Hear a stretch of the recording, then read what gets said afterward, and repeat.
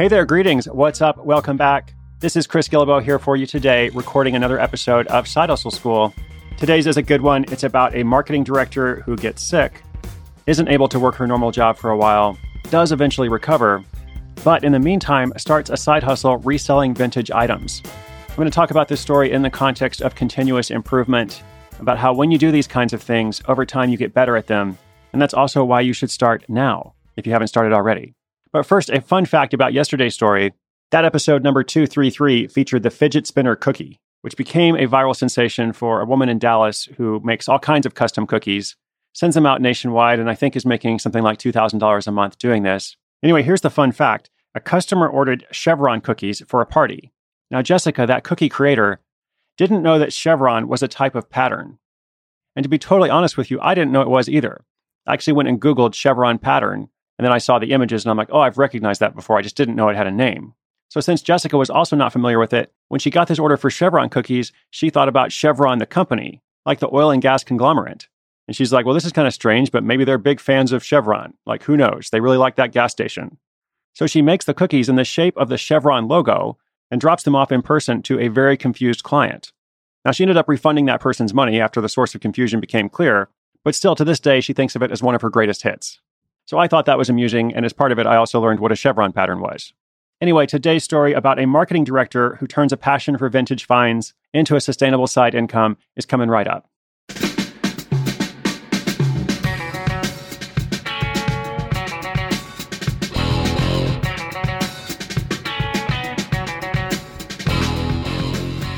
Jillian Lyons is an early adopter. She was selling crafts and jewelry on Etsy shortly after it launched way back in 2005. As a marketing director by day, that original hustle grew out of need. When after being diagnosed with stage 3 cancer in 3 places, she had to get a less stressful job.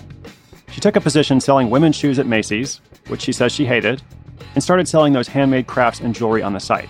It kept her busy, helped her think positive, and provided a small income. Plus, it was something she could do no matter how good or bad she was feeling. Before she knew it, she was running a little side business from her bedroom, quite literally on her sickbed. It took some time, but thankfully, Jillian's treatment was successful, and as her health returned, her hobby transitioned. Once she was feeling better and venturing out into the world again, she connected with her interest in thrifting, adding vintage jewelry, then vintage clothing to her Etsy shop. When her fiancé, then boyfriend Matt, began helping out, the two realized they had a great opportunity. So 3 years ago, Jillian's hobby evolved into a new Etsy shop called Valley Vintage, specializing in original vintage fashions for men, women, and children, as well as jewelry, housewares, shoes, accessories, and more.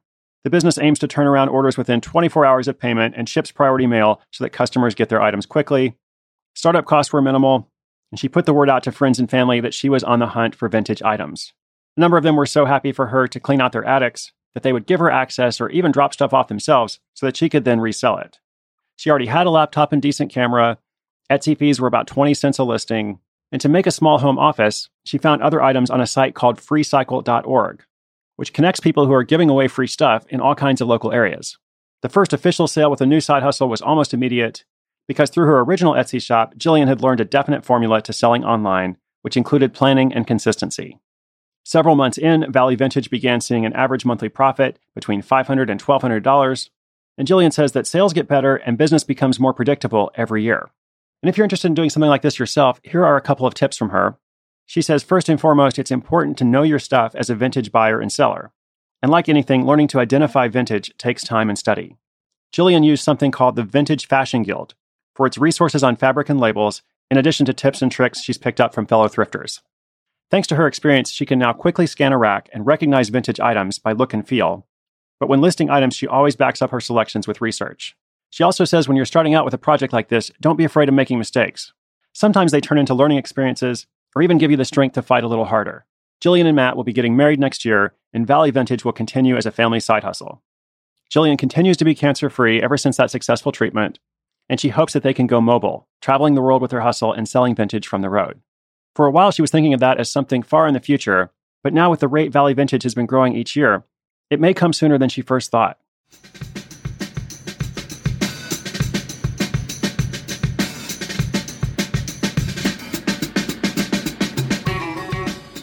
So this kind of buying and selling is something that you can get started with right away. You really don't need a lot of knowledge or expertise to list your first items or make your first sale. With platforms like Etsy or eBay or others, the listing fees are so low, and the marketplace that you can gain access to is so large that it's super easy to just jump in. And it doesn't mean it's going to be a huge success right away. Like you heard in the story, Jillian got better over time. And that will likely be your experience too, especially with reselling, but really with any kind of side hustle. The more you do it, the more that experience kind of informs what you do next. And even if you don't have an interest in reselling long term, I know from my own experience with it long ago, you'll gain skills that can be used elsewhere. Skills like copywriting, search engine optimization, marketing, customer relations, and that all-important sense for what sells. And it can also be fun, especially when you haven't done this before. It's almost like a hobby that pays you. You may not get rich from it, but most hobbies cost money. So this is kind of the opposite of that. I often use this phrase, investing in yourself. Just beginning some really easy, low-key experiments like this is a great way to invest in yourself. So I put that story before you as an example. Whatever you're up to today, whatever your dream is, whatever you're working on, don't just be inspired. Inspiration is good, but inspiration combined with action is better.